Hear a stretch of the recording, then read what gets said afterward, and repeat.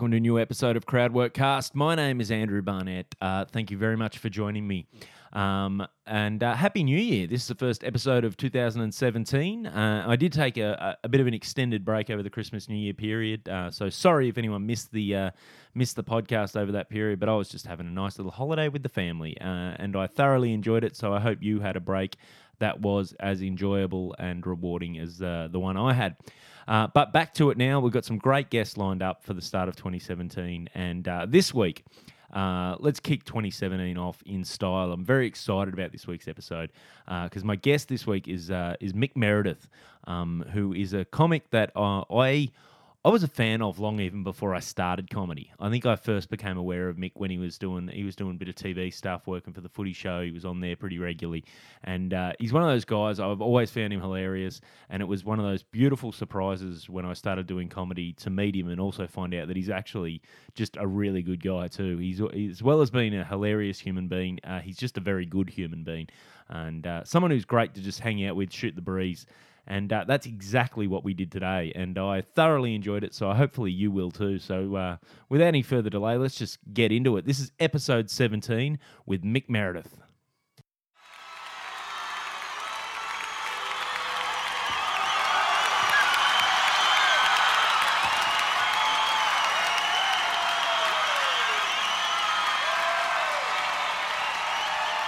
All right, new episode. G'day, buddy. What's your name? My name's Mick Meredith. Mick Meredith. Michael Charles Meredith. Michael Charles. Yes. That's a very Anglo name, mate. My dad's Charles Michael. Oh, really? Yes. Nice. Yes. Charles Michael. Didn't put a lot of effort into that at all. Oh, man. And so where'd you grow up? I grew up in Yagoona, born in Bankstown Hospital. Nice. Lived in Yagoona for 20 years, I guess. Moved out when I was about 20, 21. Your old man's still at Yagoona, or? He is still in Yagoona, 88 years old, chicker. Chicker? Boy. Really? Plumber by trade. Beautiful. Yeah, he's lived his whole life in Bankstown. Born in Bankstown Hospital, which would have been a shed then. I was going to say, 88 years of age. The Bankstown would have seen a little bit of change over that time. Yeah. But the Merediths are actually famous in Bankstown. Oh, really? Meredith Street is our great-great-great-grandfather. Oh, really? Frederick Meredith, who was the first policeman in Bankstown. He's quite famous. I actually want to make a film about him. It came out First Fleeter. Wow. First Fleeter. He was a baker. Got shipwrecked on, what's that island? Up near Pitcairn Island. What's the other one? Norfolk Island, yeah. Oh, really? Yeah, he's quite an adventurer. Norfolk Island. I lived there for 3 years. Really? As a little kid before I started school. My old man was a school teacher over there. Okay. So everything's on 3 years. Weird joint, mate, that joint. Oh, right. It's very insular. It would have been weird when he got shipwrecked there. Just quite. Oh, mate. Shipwrecked there. So it was when he got shipwrecked, was that a penal colony at that stage or just pre-penal? Well, it would have been a few years after Australia, the white man discovered Australia. Yeah. For Invasion Day. Yes. The original. But he was there. Wow. Because Norfolk Island had it has a horrid convict history, like brutal. Well, I'd actually like to write a play on just me and an Aboriginal mate would sit there and he would talk about, Aboriginal culture. And I go, mate, hang on. My guy might have been a good guy. Like, he'd be bagging out the white man. Like, hang on. And I just this whole story on how he was probably a good guy. And then in the end, I probably go, nah, he probably wasn't. No. I think the thing too there, like when you look at those colonial times, they did some horrible things to the not some horrible, a whole bunch of horrible things to the Indigenous people. But they weren't even nice to a lot of their own. No. Some of the stuff they did to the convicts. Yeah. Oh, brutal shit. Yeah, no, I've looked into his histories, but he's very hard to find. You can find a lot of his Australian history, but no one knows where he actually came from. So did he come out as a convict or a... No, he wasn't a convict. Just Baker. He jumped ship at, I think it was about 23. Got on the ship at Portsmouth. But Meredith, the name is Welsh, but we can't find his Welsh roots. So, nice. International man of mystery. So, yeah, he was probably running from the law. I was going to say, and then became the law in Bankstown. Yeah, and he caught Bankstown's only bushranger Oh, And really? I can't remember the name of the bushranger. So there was bushrangers that lived around here. In Bankstown. That's amazing. Around Deepwater. They used to get Wow. blowjobs at Deepwater. Yeah, I was going to say around the beat at Deepwater. It's been around a long time. Yeah. That's fantastic. That's oh man, that's an interesting history. So Bankstown's first policeman. Yep. There's been quite a few since. Yes. Yes. And I've actually been in the Bankstown lockup. Oh really? What'd you end up in the Bankstown lockup for? I was wandering down the Hume Highway, just near Meredith Street actually, with a bottle of scotch, pissed with a bottle of scotch, and I just got picked up and thrown in the old drunk tank. You gave him the "Do you know who I am?" No, well, I was See nobody. that street. Oh yeah, no, I was probably 19, maybe. They just threw me in there for the night. Bottle of scotch. Bottle of scotch. That your weapon of choice when you drink, or? No, well, I was testing the waters back in those days. Remember when you were young, you were just finding your drink? Yeah. I found when I was, I remember going to my year 12 girlfriend's 18th birthday party, and that was the night that I discovered that vodka was bouncy in my system. Right. In that I'd drink it and it'd bounce right back up. Yes, it's good. Well, I found out that Scotch whiskey was brought the international dickhead out in me. Oh, nice. Hence getting arrested that night. Yeah, beautiful. I like the way you describe it too. Just wandering down, and you ended up in the lockup. Just wandering. Well, there used to be a really good kebab shop on that corner. Oh, really? Which has been a lot of shops. Like you wouldn't remember it, but yeah, it was a really good kebab shop. It was like original kebab. It was early days, like, oh, this is bullshit. How good is this food? Where's this hummus been? This is delicious when you're drunk. Yeah, I remember there was what was the name of that one? Oh, geez, I should know, eh? There was another one. There was another one up the other end. It was the border of Bass Hill and Yagoona, which was called Greasy Sam's. Greasy Sam's. And he got arrested for putting pal in his burgers. True story. Wow. True story. And then that's me and my mates found cockroach wings in our kebabs once. So, but never stopped us going there. We used to go out there and actually order. Can we get a cockroach kebab, thanks? Oh and the guy my would just God. laugh. See, resilience. That's Resilience. it. That's it. You don't find that The from kids young of people. today. Mate, they're all precious. I mean, the Coogee Bay's still suffering from that one poo in the ice cream. The poo in the ice cream. Remember Jeez, that got some good gags for years ago, didn't it? That got some serious play on the TV too. Like International. It must have happened at a time. Like I was noticing last night. You'd see just the other day there were those two streakers at the Big Bash, and both news channel, both 7 and 9 had stories about it on their news last night. Running out of ideas. Mate, 7 were interviewing the guys. Really? Yeah, Was it and two they're guys? Yeah, just one That's of them. not homoerotic, though, is it? Two guys just running out with their tackle out. Yeah, I know. No, just boys will be boys. You'd want That's to be what well he's- built just quietly. Oh, mate, I'm not running across anywhere. No. Oh, I was actually a keen streaker back Really? in the day, and not a lot happening downstairs, just quietly. The Snake Pit. Summertime streaker. Yagoona. Was it Yagoona Hotel? It used to be called the Snake Pit. Is on that Cooper Road? Is that the one that's got an indoor cricket centre attached to it? No, that's the Hume. That's a I had an all-in genius brawl idea. there. Really? On Melbourne Cup night. Of all nights. With a team from out here, actually. Oh, really? The Bankstown Hoons versus Reesby someone. The Bankstown All in Hoons. brawl. People were coming in through the flap. Mates were getting stuck in the flap trying to get into the fight. Yeah, that's not an easy one if you're in a hurry either. You really do need to think We're about all- getting through that flap. And we're all pissed. Which was stupid because At indoor cricket? Because it was next to a pub. It was part of the pub. Is it still there? Yeah, I'm not sure if the indoor cricket... It still appears from the outside. Last time I drove past, which is probably a month ago, and drove past and I was looking, and I looked and I went, oh, man. Because it's gone... So indoor cricket centres seem to have gone the way of the squash centre. Oh, right. Where they're not, you don't see them around as much. But there was a time when indoor cricket was your Mate, suburban I loved man's. it. We were good. The Bankstown Hoons. We won quite a few trophies. Yeah? What grade were you? Oh, well, C grade. C grade. Not No, up there. still. We've got a couple of ring-ins every now and again. A couple of A graders in there, but... Do you remember the brief period in the 90s when they used to televise a bit of the indoor cricket? Yes. Bruce Reed was playing. Yes, I do actually. He was almost touching the top of the net. I think Lehman Yeah. was involved in it. Now that's pre Big Bash. Really, Lehman was fatter as a player than a coach. That's weird, isn't it? That's an interesting... Is he sick? I don't know. I've just got his book. I'll let you know. Oh, okay. Got his book for Christmas.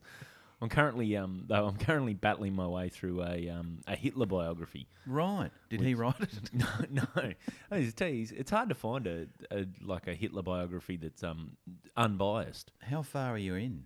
I'm at the moment. He's out of Landsberg, which is like when he was in jail after the putsch. I don't know how to say that word, but he's just sort of consolidating the party and taking his leadership. He would have loved his indoor cricket, wouldn't he? You'd imagine so. He's I don't know. Like I think he would have seen that as a bit of the. Mind you, he didn't mind the Brits. He really hated the French more. Is that right? Yeah. He didn't mind the Brits. Well, early on, when he was when they were looking at foreign policy, well, according to this biography anyway, he was saying basically they had some land to take back off the French, settle that score out of the world out of World War One, and they had some. They had basically his policy was to expand into the east, so they were going to just take some living space out of Russia. And in terms of international alliances, he thought the Brits were probably more amenable to it. You could play on the fact that the Brits and the French weren't great mates. Oh, right. So what he didn't count on was, Winston Churchill digging his heels in eventually. But, Oh, I've never really delved into a bit of Hitler work. No, it was only that I had a mate who read this biography is it's a consolidated version of a 2-volume biography. This British historian wrote, and a mate of mine read it and it does what I'm doing now. For the 6 months he was reading the 2 volumes, he'd drop it into every conversation he could. Oh, right. Just because it does sound pretty. It is. It's interesting. It's probably the most interesting character of the last century. Yeah, from Winston Churchill, of what I can remember anyway. Yeah. He's in terms of name recognition. Yeah, like if you were doing his you know how they do on social media, the clout, your clout power, your name cut through all that sort of stuff. Hitler still both words, Adolf and Hitler. Yeah, Adolf. Adolf's enough. They've faded that name out, haven't they? Yeah. Did you hear about that? There was a family in the US that they had their kid taken off them because they called him Adolf Hitler, whatever their last name was. And there was a big bit of a court case over whether they were allowed to do that, whether that constituted the child abuse. But turns out they were probably into a few other things as well. It used to be Brad Fittler's old nickname, but it faded out. Brad Fittler. Adolf Hitler. Sure, someone tried to start it up, but it just never. I think he didn't like it.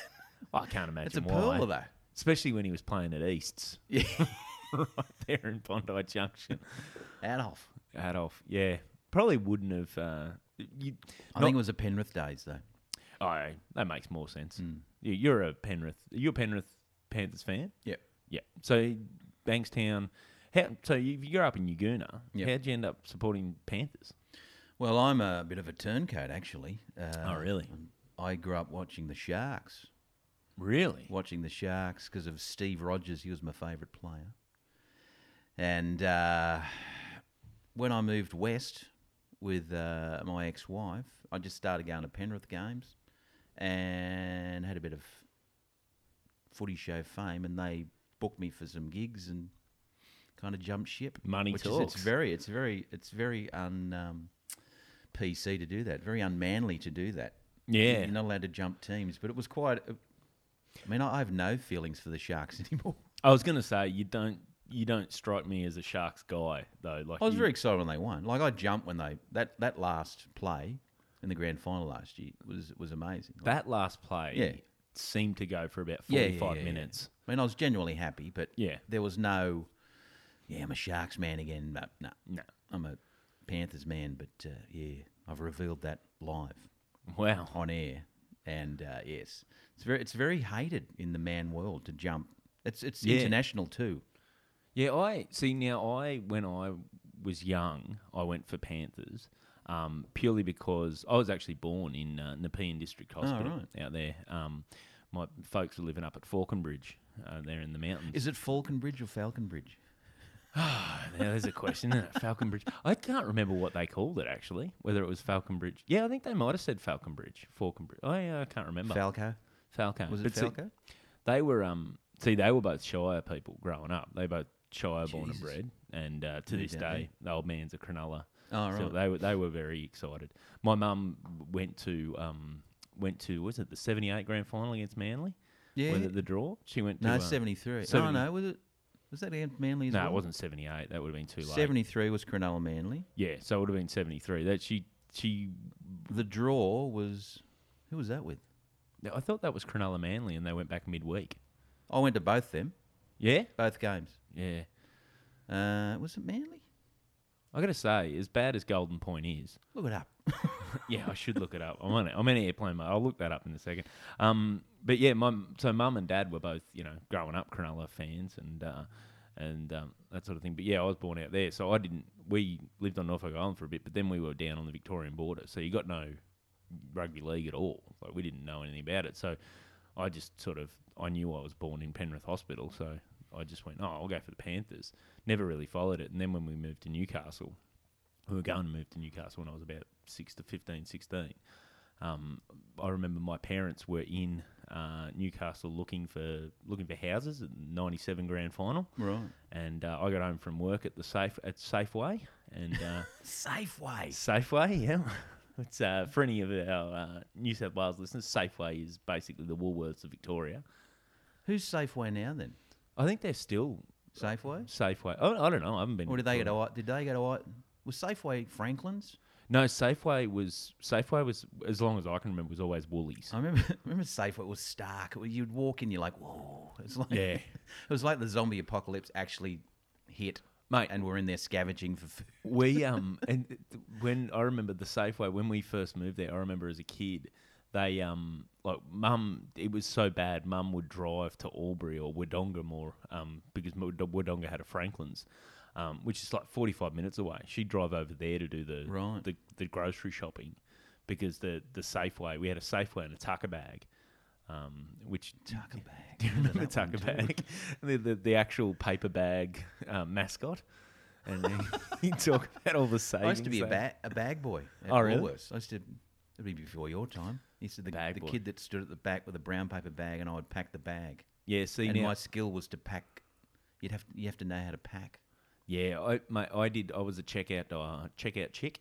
I never got to check out chick. Oh, you didn't? No, mate. Because that would have been in the day where they had to manually. Yeah. That's what beep boop beep boop noises. When we got this, when we were first before they did that Safeway out, just before I started working there, and it was way longer than it should have been. Like, this is late '80s, early '90s. They must have done it up in the early '90s. They still had the old instead of the automated little traveling travelator that you put your groceries on. They threw it down the line. They had the frame. They had a frame that they'd reach out, like you'd put your stuff in a square, and they'd just pull it forward. I do remember that. And they'd just be looking at typing all the codes, and it'd go up. And but yeah, I worked there as a checkout chick / trolley boy. I was trolley boy bag packer. Yeah, did you have to wear the apron?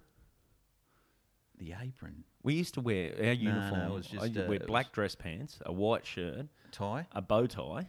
A bow tie? A red bow tie. No, I had a tie. And a red apron I used to have to wear.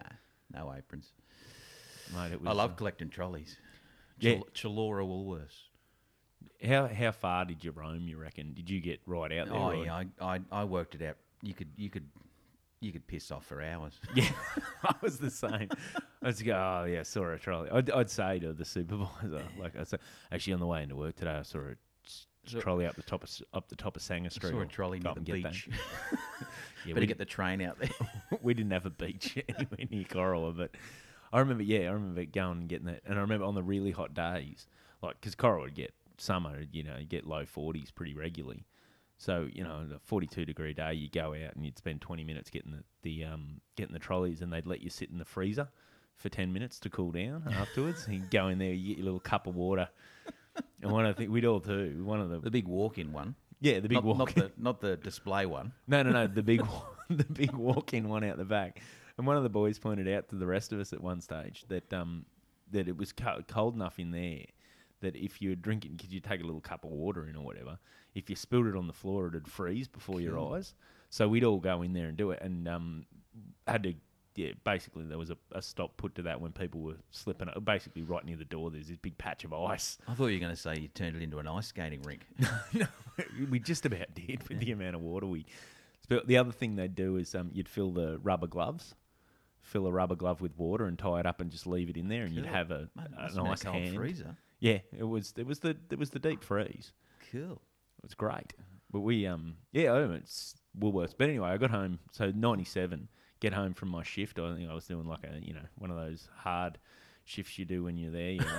Maybe an 8 a.m. to a midday. I hated it. One of those 4-hour shifts. Yeah, Saturday morning. Yeah. So this was a Sunday. Oh, right. And so I get home. Well, see, there was no such thing as Sundays when I was a kid, mate. Yeah. Well, I remember that too. Thursday night, Saturday morning. That was my shifts. Thursday night, Saturday morning. My first job was working at the little corner shop across from the hospital, which was known as the hospital shop. And I used to do 3 hours every Sunday morning in there, just so the bloke could just piss off for the morning or whatever that owned it. But but I remember getting home this Sunday, and flicking on the telly, and I wasn't even aware the NRL. This is how not NRL down there was at that point. One of the 4 games we'd get live every year was on TV, and it was the Newcastle Knights playing in the grand final. Right. And my folks were in Newcastle looking for houses. Right. And just me and my older brother were left home. So I just sat down and watched the Knights and went, you know what, this looks like the team for me. The Knights just won a grand final. Is that right? Yeah. So okay. I'm a Knights fan. Wow. Right, which is it's been a tough couple of years, I'll be honest. I just thought of a great story which could tie up quite a few things we've talked about. The 78 grand final, I went with my mate, Phil Bresnahan. We were in year 7. I was at the cricket ground. We were that short we couldn't see over the pickets. Oh, wow. And the group of blokes behind us were on the cans, literally the cans. Steel cans. The tin cans of, would have been KB. Nice. And they loved us because we were these little kids on our own. And they doesn't happen enough anymore, does it? No, they weren't touchy. They were good blokes. And the more they drank, the taller we got. We built little stages we could stand. We could actually see over the picket fence. Oh, that's fantastic. And at half time, one bloke, they were all talking about streaking, and we were like, giggling away, and he streaked.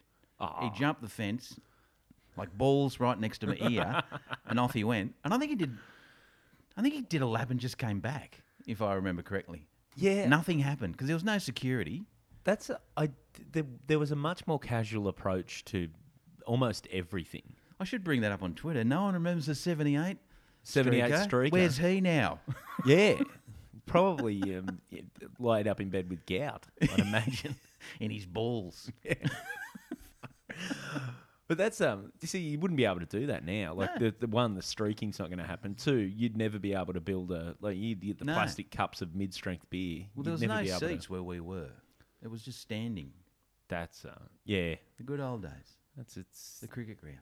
It's weird to look at the grounds now and think like I don't know about you, but you sort of picture not too distant past as being very, like, you don't realise how different it was. Like when I picture watching cricket as a kid, I never picture it in the old stadiums. Like you just never remember that detail. No. And then they, when there's a rain delay or something, and they throw on one of the old matches, you go, geez, it looked different. Yeah. Like that was, and it's just, and you look too in the hills where the grass is, and there's just fucking garbage everywhere, and people are pissed. And it was good old days. I remember a State of Origin once. We were so pissed, and you couldn't get out.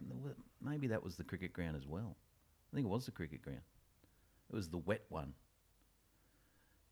Or maybe it was the stadium. No, it was a cricket ground because we couldn't get out, and I was with my mate, and I went, let's just walk down this side alleyway here, trying to get out of the ground. Yeah. We ended up, it was like a car park for the gardeners or something, and there was all these bins leading up to a sandstone wall. I said, I reckon we can climb that bin and jump over the wall.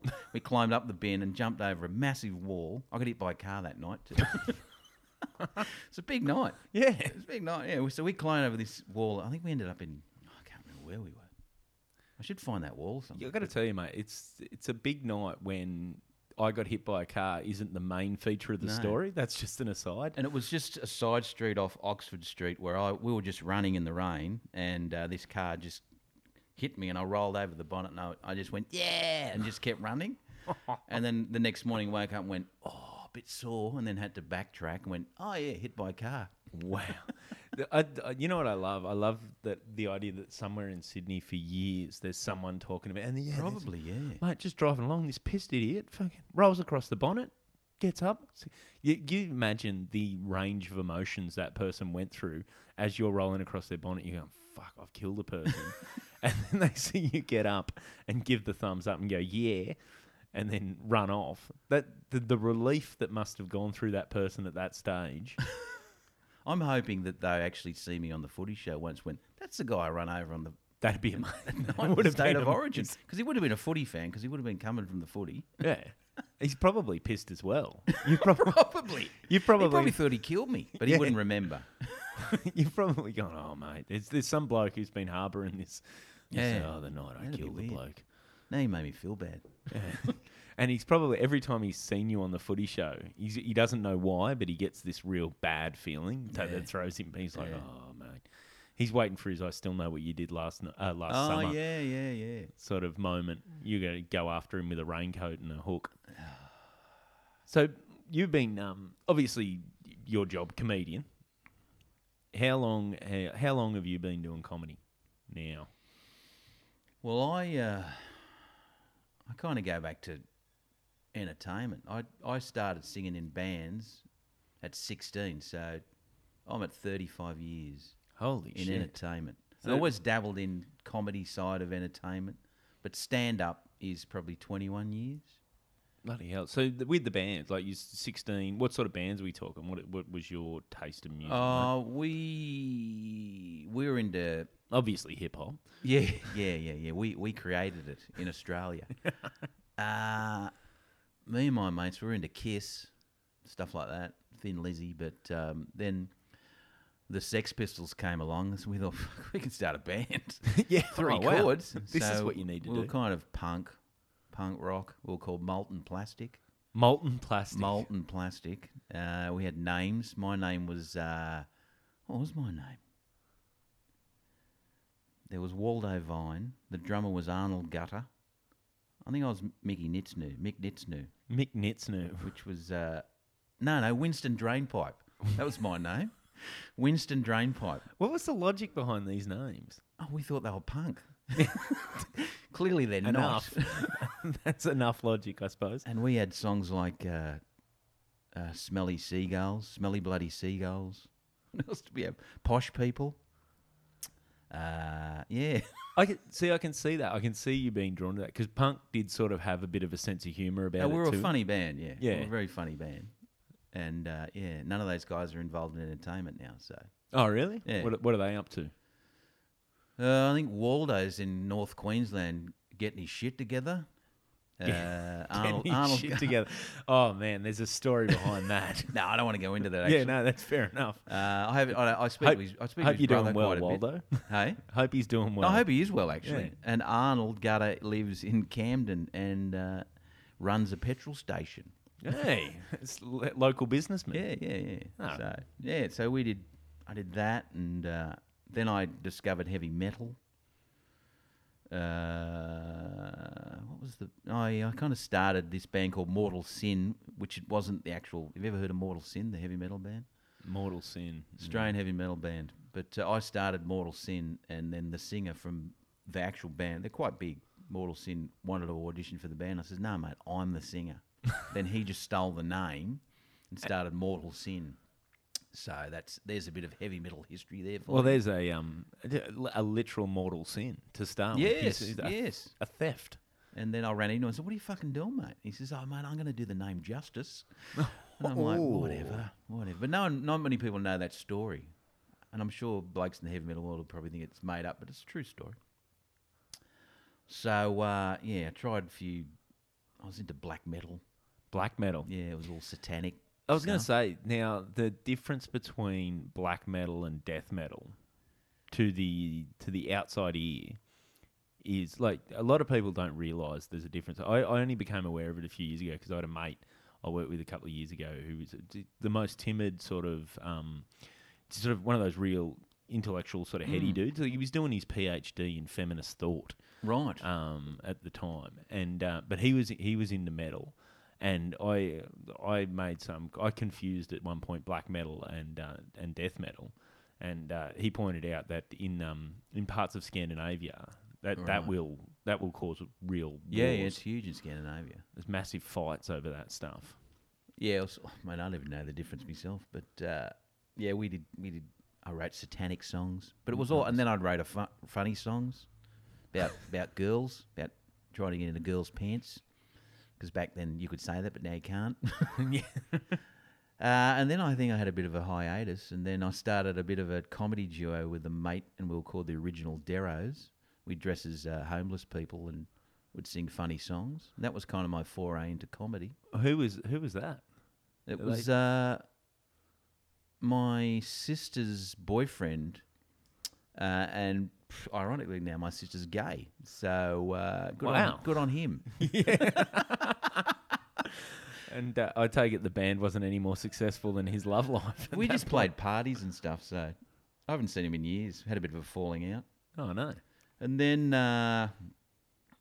I became a dad, and then That's where you... And then my greatest achievement. My greatest achievement. Yeah. They're wonderful, wonderful kids. My partner at the time didn't want to look after the kids, so I quit my job as a council worker painter. Oh, nice. And did a course in clowning. A course in clowning? I went to the Academy of Clown, course 1 and 2. Where was that based out of? That was in Surrey Hills, I think. Oh, wow. So do we still have clowning here, or? I think that guy's still around. No. Nick Fury, not the guy from the Avengers. I was going to say, wow. As maybe the quite a lot clowning was just camper a cover. he was. Oh, really? His clown name was Ace P. Freckle. Ace P. Freckle. He was quite a in the clowning world he was the man. And I'm picturing Ace P. Freckle. I picture him adult, sort of a clown pulling. No, very very campy clown with humongous brogue shoes. Oh, really? Really cool shoes he had. And he took a liking to me. He said, "Mate, you're really good. You could probably do the kids circuit." Oh, wow.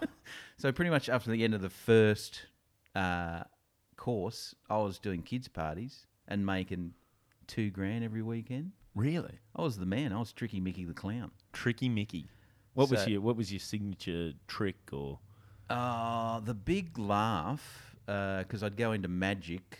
I'd juggle, do a bit of balancing, and then go into my first trick was to pour a whole bottle of water into a paper bag and make it disappear, and then a nappy would fall out, and the kids would lose their shit.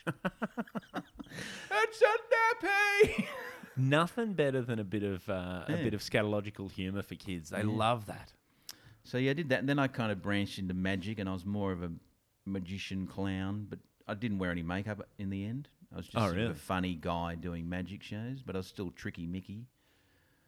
And then I did that probably 10 years. But I'd always kill with the parents. I'd do jokes to the kids and just throw ones over the top of the parents. And just nice. A couple of dads like go, mate. Like a good Disney movie. Yeah. A couple of dads went, mate, you should do stand-up. Oh. And I went, yeah, I should do stand-up. Always thought about it.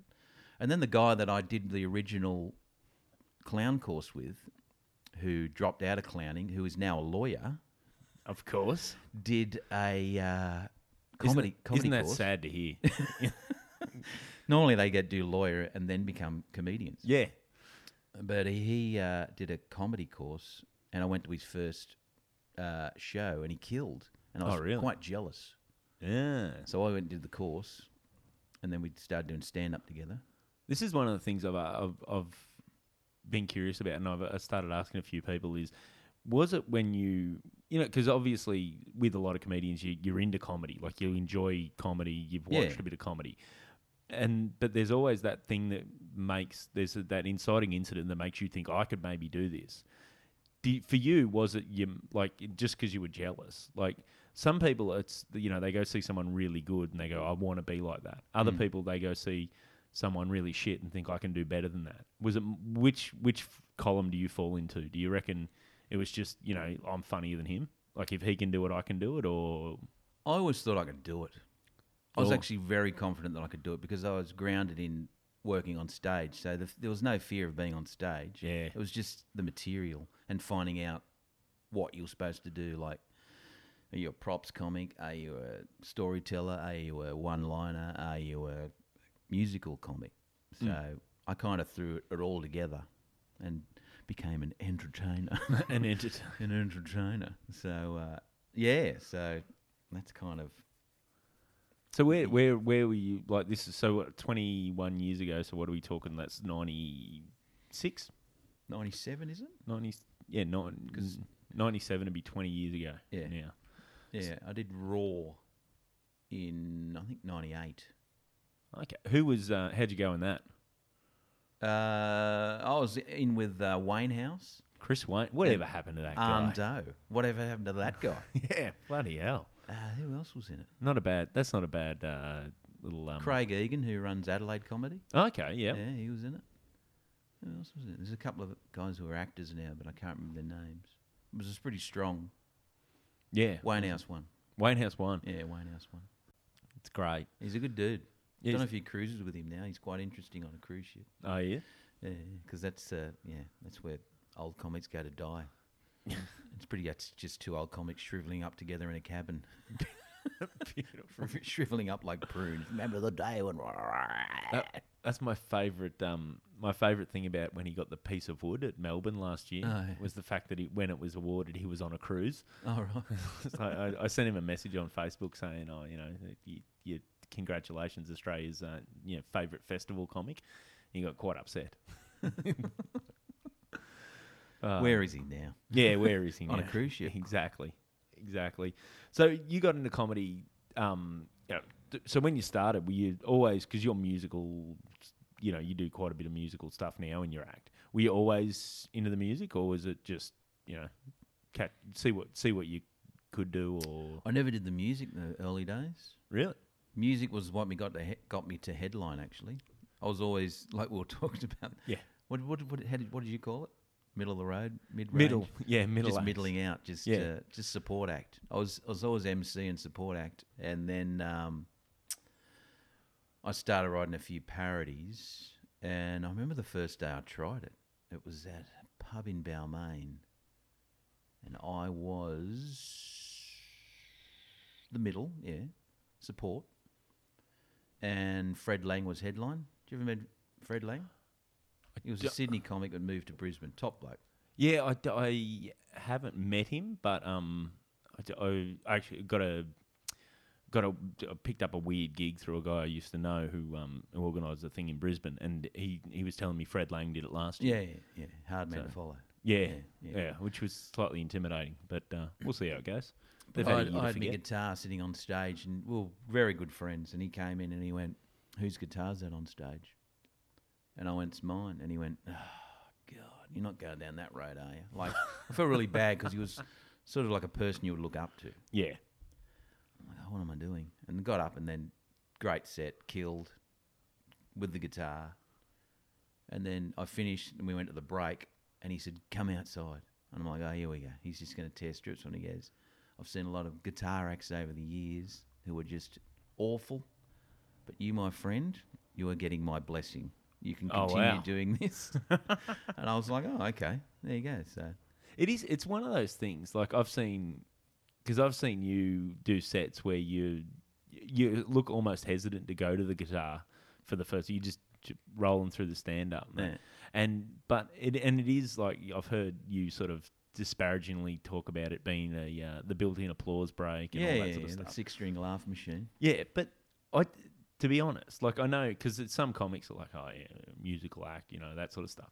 But my thing has always been, if I could do musical comedy, I would do it in a heartbeat. Yeah. Like, I love it. I've always liked musical acts. Like, just growing up, I was into Tripod. I was into all those, the Doug Anthony All-Stars. Fantastic. But it's weird that not until I got into comedy did I realise that there is some weird stigma at times around it. But I think most of that's to do with... the bad ones. Well, to do with the bad, but it's also to do with a bit of jealousy. Like, No one's ever said anything to me face. I'm sure people talk behind my back. Now, this is the thing. I've never heard anyone talk about. Like, I've heard people talk about other musical acts in disparaging. I've never heard anyone. Oh, right. Your name's never come up. I've heard mates say people have put me down, and then they went in and bat for me, and they won the conversation over saying, and the person arguing was like, "Oh, yeah, actually, good point." Well, the other thing is too, I suppose, is there's a difference between what you do, where you do stand up and songs, as opposed to. It's actually a weird thing when you really think about it. I'm like, what am I doing? I talk and talk and talk, and then I just go, anyway, here's a guitar. It's kind of a weird segue into it. But people love it. Yeah, people are like waiting for it. I did Rudy Hill the other night, and they were waiting for it. As soon as I picked up the guitar, like you could see the sigh of like relief, like, oh yeah, It's going to be good. this is the bit. This is the bit. Why did you do that shit up the front? Yeah. I like the shit up the front. Yeah. That's for me. Yeah. The guitar's for them.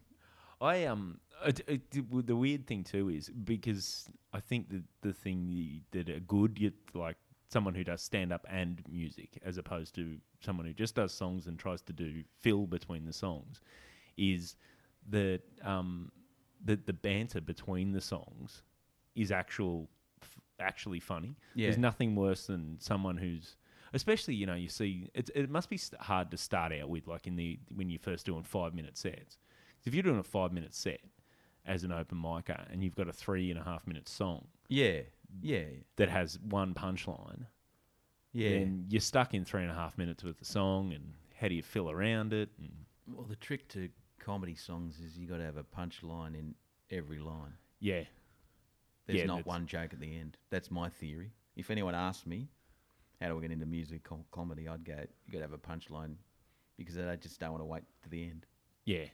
No, that's I think a Or lot be of people, funny the way you play guitar. And I seen this guy in Brisbane pull it off the other night. Like, he looked like a rock star, and as soon as he picked up the guitar, he played it like a rock star. So it was actually funny to watch him. Like, he had the stance, and he was really rocking out to it. So I was like, he didn't kill, but he was come off a bit sheepish. And I went, mate, it was really good. It's actually got legs, that, because he was really skinny, looked like like a punk rock. And he's like, I liked it. yeah, nice. Yeah, and if I like it, it must be awesome.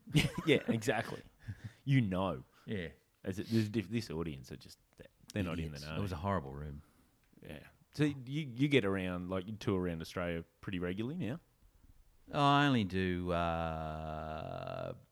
Queensland and Adelaide. Don't really do Melbourne. When was the last time you did the footy show? Because you were 2006. you were like, for a while there, you were pretty regular on the footy show, weren't you? Yeah, I did. I wrote 1 year for him, and then that was the demise. After that, it was all over. Like, they kind of Really? sacked me. Wow. Yeah, it was the worst job I've ever had.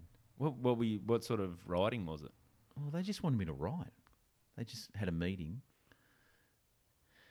I did. Yeah, you're writing Fatty's footy tips or something, or? It's just I did Gingel's Bucks Party, that Channel 9 boss. Oh yeah. And it was just everyone from Channel 9 there. Great gig. And then the guy that ran the footy show rang my manager and said, we want him to be a writer. And Artie, my manager, went, do you want to do it? I went, no, I don't want to do it. I'm not a writer. I'm a stand-up. Mm. He says, I reckon you should try it. But if you don't feel comfortable, don't do it. So it was like a weird thing to say. I'm like, what do you want me to do? Give me advice here. So I ended up doing it. But yeah, it was a shit fight. Like, they give me this horrible little office away from everyone. So you're just stuck in a room like as big as your little room out the back. Hot room that stank. Just right. Did it stink before you got there, or did you bring that yourself? No, I don't know. Oh yeah. So I just started, just wrote, just sat there and wrote. Which is weird, because I don't know how you find that the writing process. Yeah. But like, I write better with context. Yeah. So if you're with the people who are planning the show, it's easier to then go, oh, okay, I'll write this and understand the purpose. If you're away from everyone, writing in isolation, then that strikes me as you're not really set up to succeed. I mean, I wrote a couple of good anti-ads. I wrote a few sketches. But in the end, I ended up just writing... Well, let me guess, it was your idea to put the guys in drag. No, I didn't write any drag stuff. In the end, I was writing the questions for the brain strain. Oh, really? So I was pretty much just writing trivia. And then I just got sick of it and used to turn up. I used to have to be there 3 days a week. Then I just turn up 1 day a week. And then they actually sacked me. But my manager didn't tell me, and I went in there and did a day's work, which was really embarrassing. So they were all looking at me funny. You know, when you just, what's this guy doing? I could tell. And when in hindsight, I looked and went, what a dickhead. No one's told him. No one's told him. Yeah. Just wait. He might write something good. So, I didn't leave with any close friends out of it. I remember, no, but the second in charge, he rang up once to be on the show. And he actually rang up and he went, anyway, I just want to get you on the show for the footy show because it was a bit of a theme. It was an 80s theme. You got any 80s songs? I'm like, yeah, I got heaps of gigs. Because I'm sure you haven't got any gigs. Like, he was serious. And I'm like, no, mate, I got gigs. I've got heaps of gigs. He went, yeah, right. Oh, wow. Yeah. That's a... I suppose that's a strange... Because you sort of assume, like, when you're doing stand-up and when you're busy, you assume that people would understand that there are lots of gigs out there. But I suppose people don't really... Like, a lot of people don't... If they're not seeing you on the TV or whatever, what happened to you, mate? Yeah. It's like, there's a lot of that happening. Having a good time, doing... Like, out the West, they're still into it. They'll come to gigs, but... Because I'm known as the Western Suburbs comedian, so... Yeah. And that's... Western... So was that something you cultivated, or is that just something that you felt fit just because you were... Well, me and my ex-wife bought a house out there, and I never, ever imagined living in Blacktown. It was always the... Ooh. Yeah. Ooh. And you're from Bankstown. Yeah. I went to Granville Tech. I was a painter, and all the other painters were from Mount Druitt, Blacktown, and they were rough kids, mate. They were, I was rough. shocked how rough they were, like. And you got arrested just walking down the road. Yes, there you go. And never ever imagined living in Blacktown. And we were looking for a house in Toongabbie because that was much classier. That was sort of the borderline and the cheap what we could spend. Yeah, we were living at Maryland's and we kept getting robbed by junkies. Great. So we ended up at this barbecue and this lady goes at the bar, goes, "You looking for a house?" I'm like, "Yeah." We looked at this house just across the road and it'd be perfect for you. Because it had a granny flat, 4-bedroom. Oh, nice. 2 lounge rooms, big backyard. And we bought it there, and then when I got into the stand-up, it was just the basis of it all. A lot of humour would come from living there and people bagging you out because you live there. And I'm like, I'm going to turn this around. And a bit of pride. Yeah, and I actually like living there and still got a house out there. But I did a gig at the Comedy on the Edge. Oh, yeah. Years ago, and John Robertson, Perth comic. Ever work with him? Yeah. Very highbrow, very well spoken. Yeah. And so I don't know what it is with Perth comics. They never have a completely normal accent. Yeah, it's weird. And he went on after me. I think it was like a showcase thing. And he said, "Oh, it's great to be on here after Mick boganed up the room." And I went, "Bogan? I'm not a bogan." And I looked at a few mates, went, "Am I bogan?" He went, "Oh, a bit bogan." I'm like, "Oh." So it's I went and build from there. Again, I went from this Blacktown thing, and then I just went, "Okay, I'll just go full lean bogan." into it. Yeah. So now I'm kind of drawing away from it. So it's interesting. Self-perception. I always have trouble working out how I'm perceived on stage. Like that idea that... And it is stuff like that where someone says a comment like that and you go, "Oh, am I?" Yeah. Is that me? What do you think you are? I don't know. Like, You're the sweet, lovable dad. Sweet, lovable dad. Yeah. I don't feel that lovable. I remember Carrie Hardy came up to me one night at Comedy on Edge, and I think it was one of the first times she'd seen me host or whatever. And she comes up, she goes, "You're really..." And it was almost shocking how surprised she seemed when she said it. She goes, "You're really likable on stage." Are you stuck in the host role, do you think? Yeah. Do you hate that? No, to be honest, I enjoyed doing it to a degree, but I do want to be able to move on and headline more. Because I reckon you and Philp are the best in the biz. Philp is amazing. Yeah, but you're very different styles. Yeah. Completely different styles. Both ends of the spectrum. I mean, who else is there? I mean, Fred Lang used to be a great MC.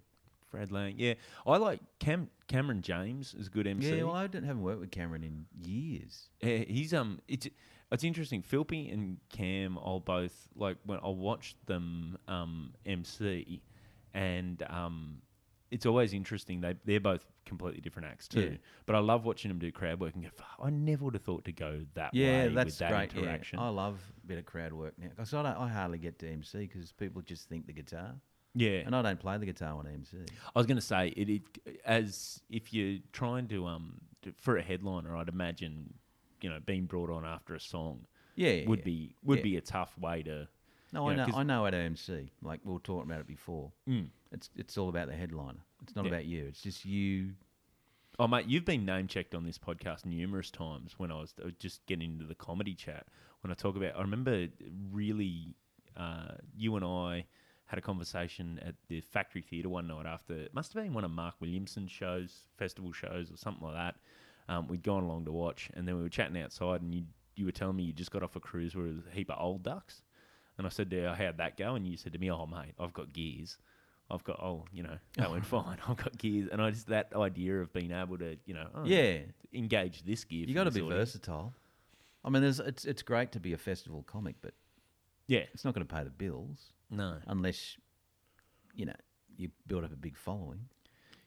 Yeah, we were talking about it before we turned the mics on, about that idea of being the comics that people either love or hate. Yeah. They build a fan base. As opposed to being like, I feel like I'm that, everyone's like, yeah, that was good. Yeah, yeah. I yearn for the fans, not to yearn for that people come along and see new material every year, Yeah. That's what I'm trying to do at the moment, actually. Yeah, how's that going? Good. I'm writing a lot. Yeah? Really enjoying writing. Nice. Are you doing any of the festivals or anything this year? Not this year, no. I might try it next year. But I'm just going through... I've got to change my whole lifestyle. I'm really? Sober and vegetarian now. What? Yes. No, you really, when you said I'm moving away from the bogan thing, I didn't realise how serious you were taking it. Yeah, absolutely. Holy crap. Yeah. So, vegetarian. Vegetarian. I've done a lot of research on it. Oh. Yes. So what's now like, so late night kebab, obviously out the window. Falafel roll. Falafel roll. Yes. What's the weapon of choice for a dinner? Dinner? Oh, I started New Year's Day, so I'm very early days. And I really haven't nailed. I'm a good meat cook.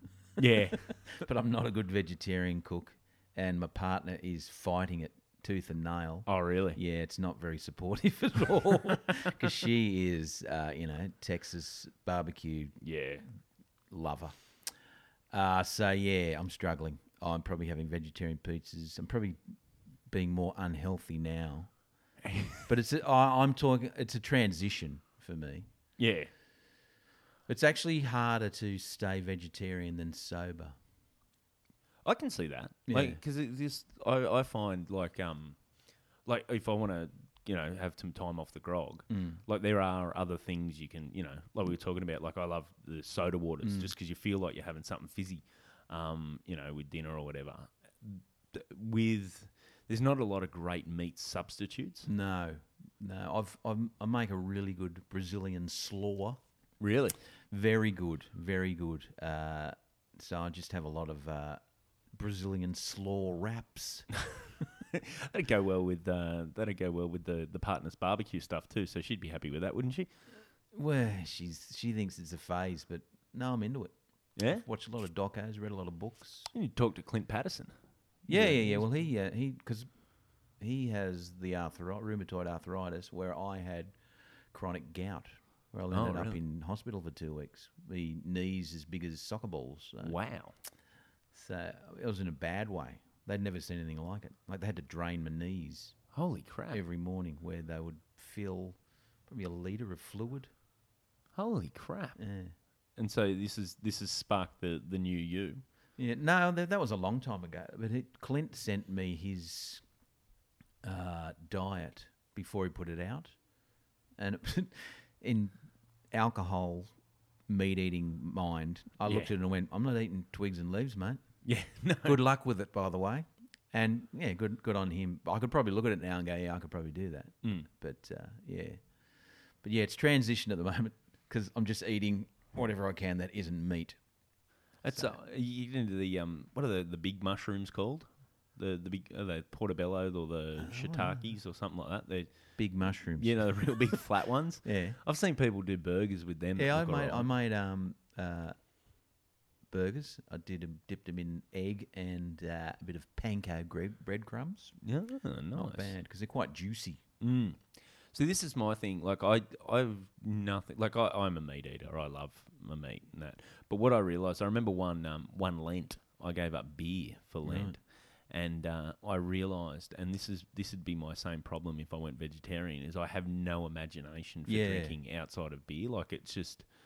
Like it was just one of those things where I found I was just almost drinking less because I was like, well, if I can't have a beer, I'm not into my ciders or I'm not into any of the other stuff. So I was just like, well, and that'd be my problem with going vegetarian. I got no imagination. Well, I went on the no sugar last year, and you basically have to give up bread.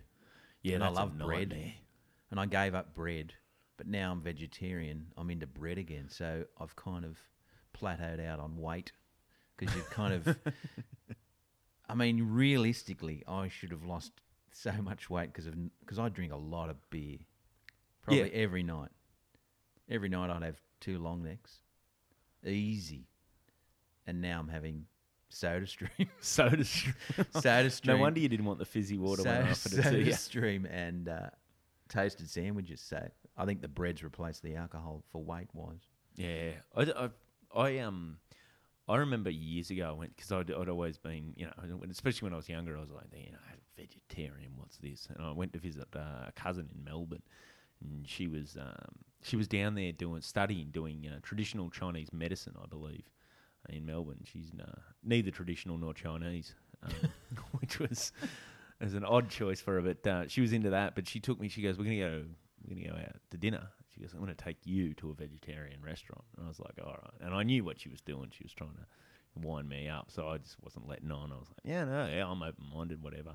Went along, and one of the best pizzas I've ever had in my life. Okay, it was it was mushrooms and 4 different kinds of cheese. All right. And I was just like, this is... Yeah. Cheese is amazing. The gooey nectar of the gods. Yeah, exactly. Yeah, so, that's it. Good luck. We'll have to have you back on at some stage. You know what? This is where you need your manager on you. We need a cooking book. Yes. Out of you. You could lean. See, I don't reckon go away from the bogan thing. Well, I'm doing a weekly vlog. A weekly vlog on weight loss and how I've been going. See, I can see you as the healthy bogan. Yeah, there you go. The vegetarian bogan. How to do it? Get your. I've got quite a good support. I'm amazed how many people have commented on the videos. Yeah, it's interesting. Clearly, you haven't seen them. No, I haven't.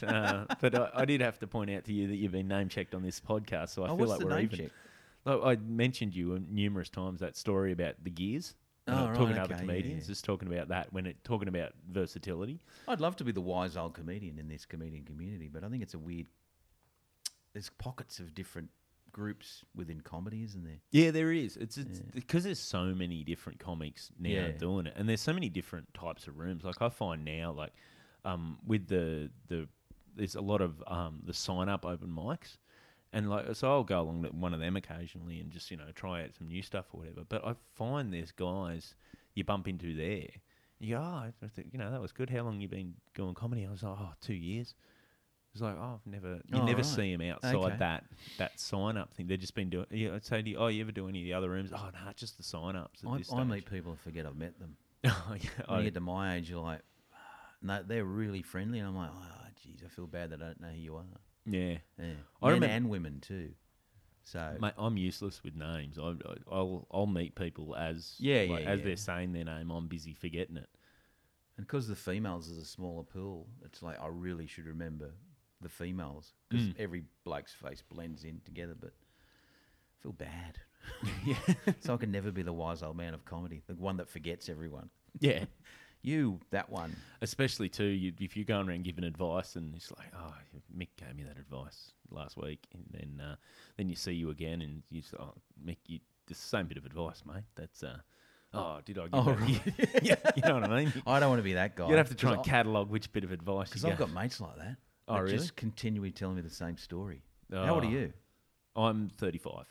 Yeah, like, get into your late 40s, 50s, mate. Get ready for it. You might be the guy that tells the same stories. I'd imagine. I remember I lived with my grandparents when my just before they went into sort of more care type arrangements. And my grandfather had dementia, and so he would literally tell you the same story back to back.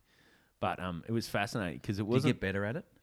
No, but he would pause at the same point, laugh to himself as though he's remembering it. Like it was. He's still in gear. Yeah, his consistency. Just honing his act for the nursing home. Mate, his consistency. Heard this one? Recall, and that's what people. So when he used to go to this, we organised this little respite day that he'd go with this group for the day, and my nan would have the day to herself to do whatever she wanted to do. And it's always when he'd go into those situations first. Very charming man, like he was. You could hold an audience, sort of a sort of a guy, tell a story. And so immediately at the first, they'd be like, "Oh, he's got so many stories." It was like, strap yourself in. He does, but he rotates the same five. No, but I got mates that just tell me the same. I'm like, but I'm not the guy that go, "Mate, I've heard this." Oh yeah. I'm just like, right. And then at the end I go, ha, ha, ha, ha, ha. So if you're listening, guys, get your shit together. Yeah, that's I think is that to do with drinking? You reckon? Yeah, it's a booze. Yeah, because it seems to me to be a booze thing. And I got to the stage of boozing that I don't enjoy it anymore. Yeah, that's I've had a few times like that where I've just like especially when my young bloke was crook. I just have a few nights. I was going, why did I? I didn't feel like a beer. Yeah, just like I was drinking every day and every night. Yeah, like I'd start drinking. I'd always have a reason.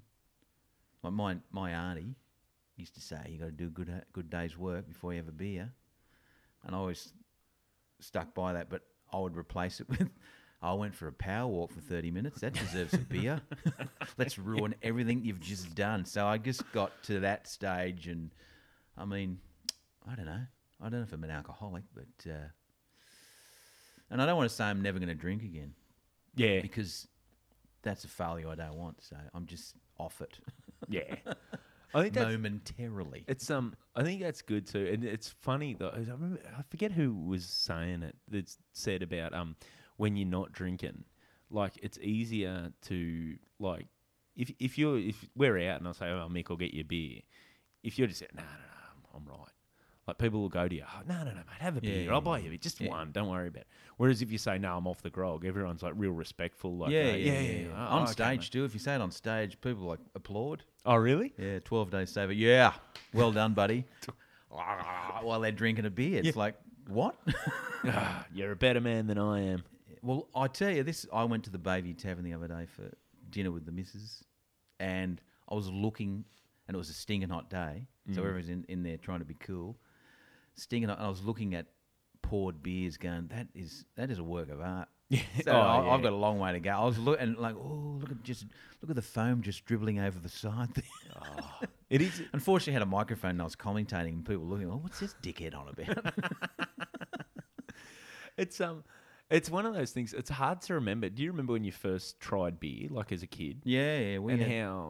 How hard it was to try and drink, like when you first start drinking beer and you're having three and you're like, oh, this is hard, this getting drunk. Man, and I love the taste of beer now. Yeah, same. I'm a massive beer snob. Craft beers, mate. Oh, really? Yeah. I shouldn't ask what your weapon of choice is when you're Coopers. Love Coopers. Yeah, Coopers is the greatest drink ever. Green and red. Stone and Wood do a good one. I was a homebrew nut for a year, probably longer actually. You were in the kegs or you were doing the bottles? Just the bottles. Yeah. I don't know how I would have gone with the keg. Mate, I went straight to the keg, never bothered with the bottles. Do you feel like an alcoholic when you empty the keg? When you're the only one that's been drinking it? Yeah. Yeah. Yeah, look, I don't want to say no, but then it's weird. Like the idea that because they're smaller kegs, like I never emptied them too quick, but it was always that that thing where you'd sort of like it's too easy to have a beer, and then at a certain point too, you know it's gonna go off. Like, you know, it's only good for so long. So I better have a beer. That was when I was like, oh, okay, maybe who's become the slave to this now? Yeah. Like when I was brewing, and you'd keep your bottles, my missus would go, "Oh, you've had 8 beers tonight." "Oh, have I? Who's counting?" She's, "I am." I went, "Yeah, fair enough." Yeah. But when I decided to stop brewing, which is probably the height of my alcoholism or drunkenness, I was throwing them away. So I was walking down to the recycle bin, so she didn't know how much I was drinking. Yeah. So that was the point where I just went, I reckon I need to go for the booze. Yeah. So, when you're taking steps to conceal how much you're drinking, that's probably because she was onto me. Yeah. But she hates it now I'm sober. Oh, really? Yeah, she's mental. Sort your shit out, woman. Yeah. How do you want me? Yeah, like we'd go to the and she was the one drinking now, so I drive everywhere now. Oh, so at least we get there in one piece. See, oh, controversial! Oh, it's a woman driver joke. I remember. I feel bad because when my missus and I first got together, she barely drank. Oh, right.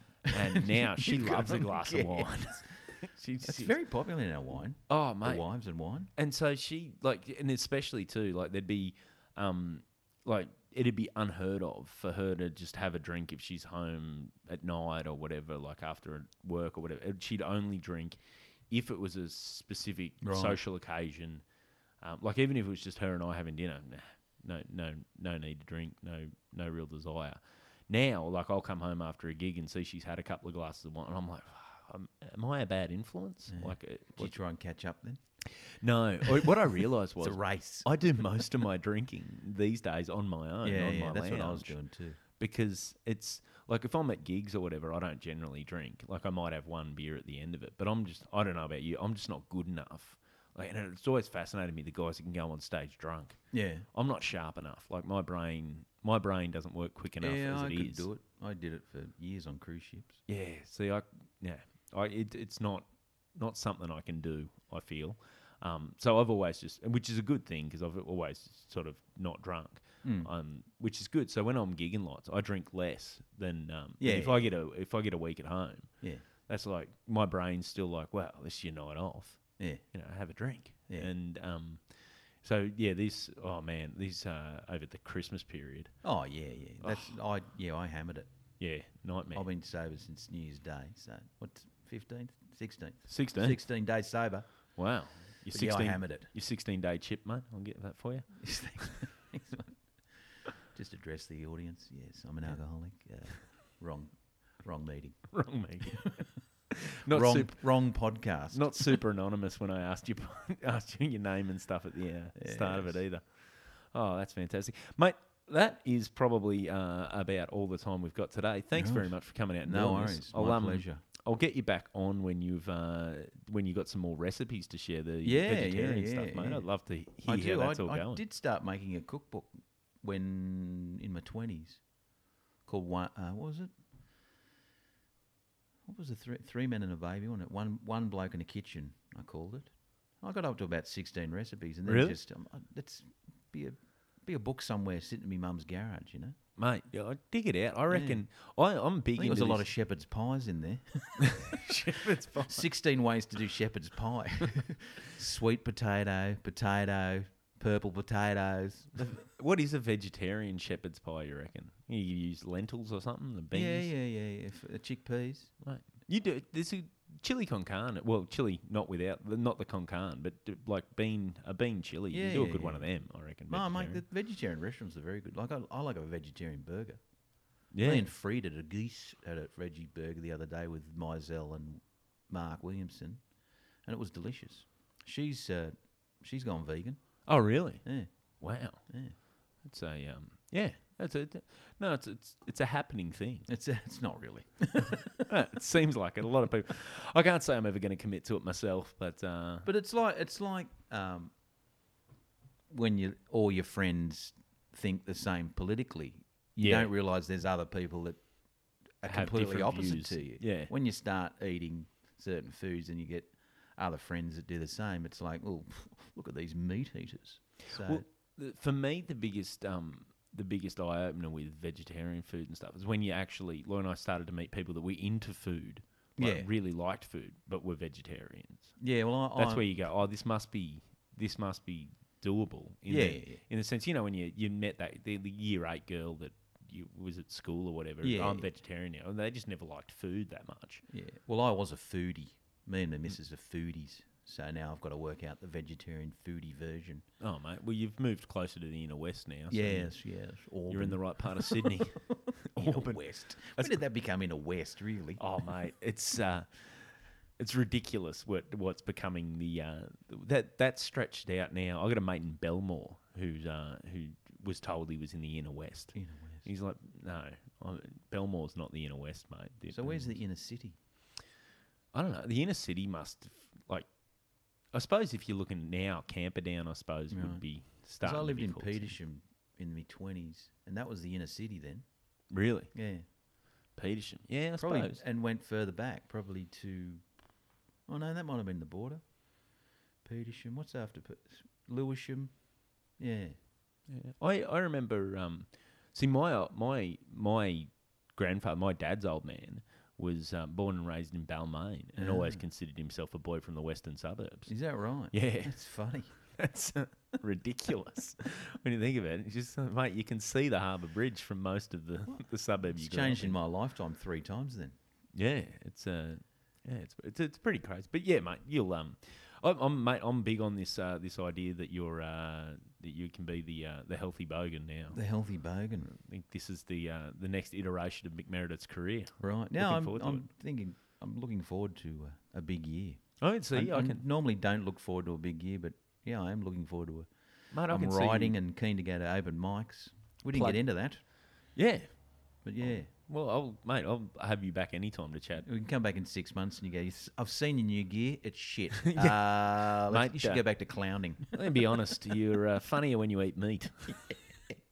Play guitar, dickhead. I've heard that at gigs. Play guitar, dickhead. See, that's at least you've got that. So if they don't like me, it's just like, get off, dickhead.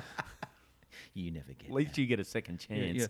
You're the lovable dad. The lovable dad. Yeah, I don't feel as lovable as people think. But anyway, thank you very much for coming out, Mick. No worries. I'll see you next time. Oh, actually, before we go, do you want to plug the vlogs and stuff? Tell people where to find you, mate.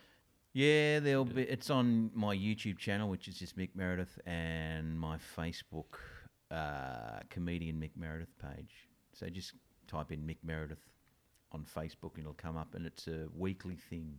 See, it's going to be hard to make it interesting. It's only 2 minutes. Yeah. Well, mate, this is too. I'm just realising you did a Peter Fitzsimons impersonation for a little while. Well, Jonas is very excited because I'm going to be thin here. Yeah, I was going to say he's losing weight. You lose weight, mate. He's looking very good. Yes. Excellent. I think he's better looking than his missus now. Yeah. That happens. That happens though, doesn't it? Wrap it up. All right, mate. Thank you very much. Cheers. See ya.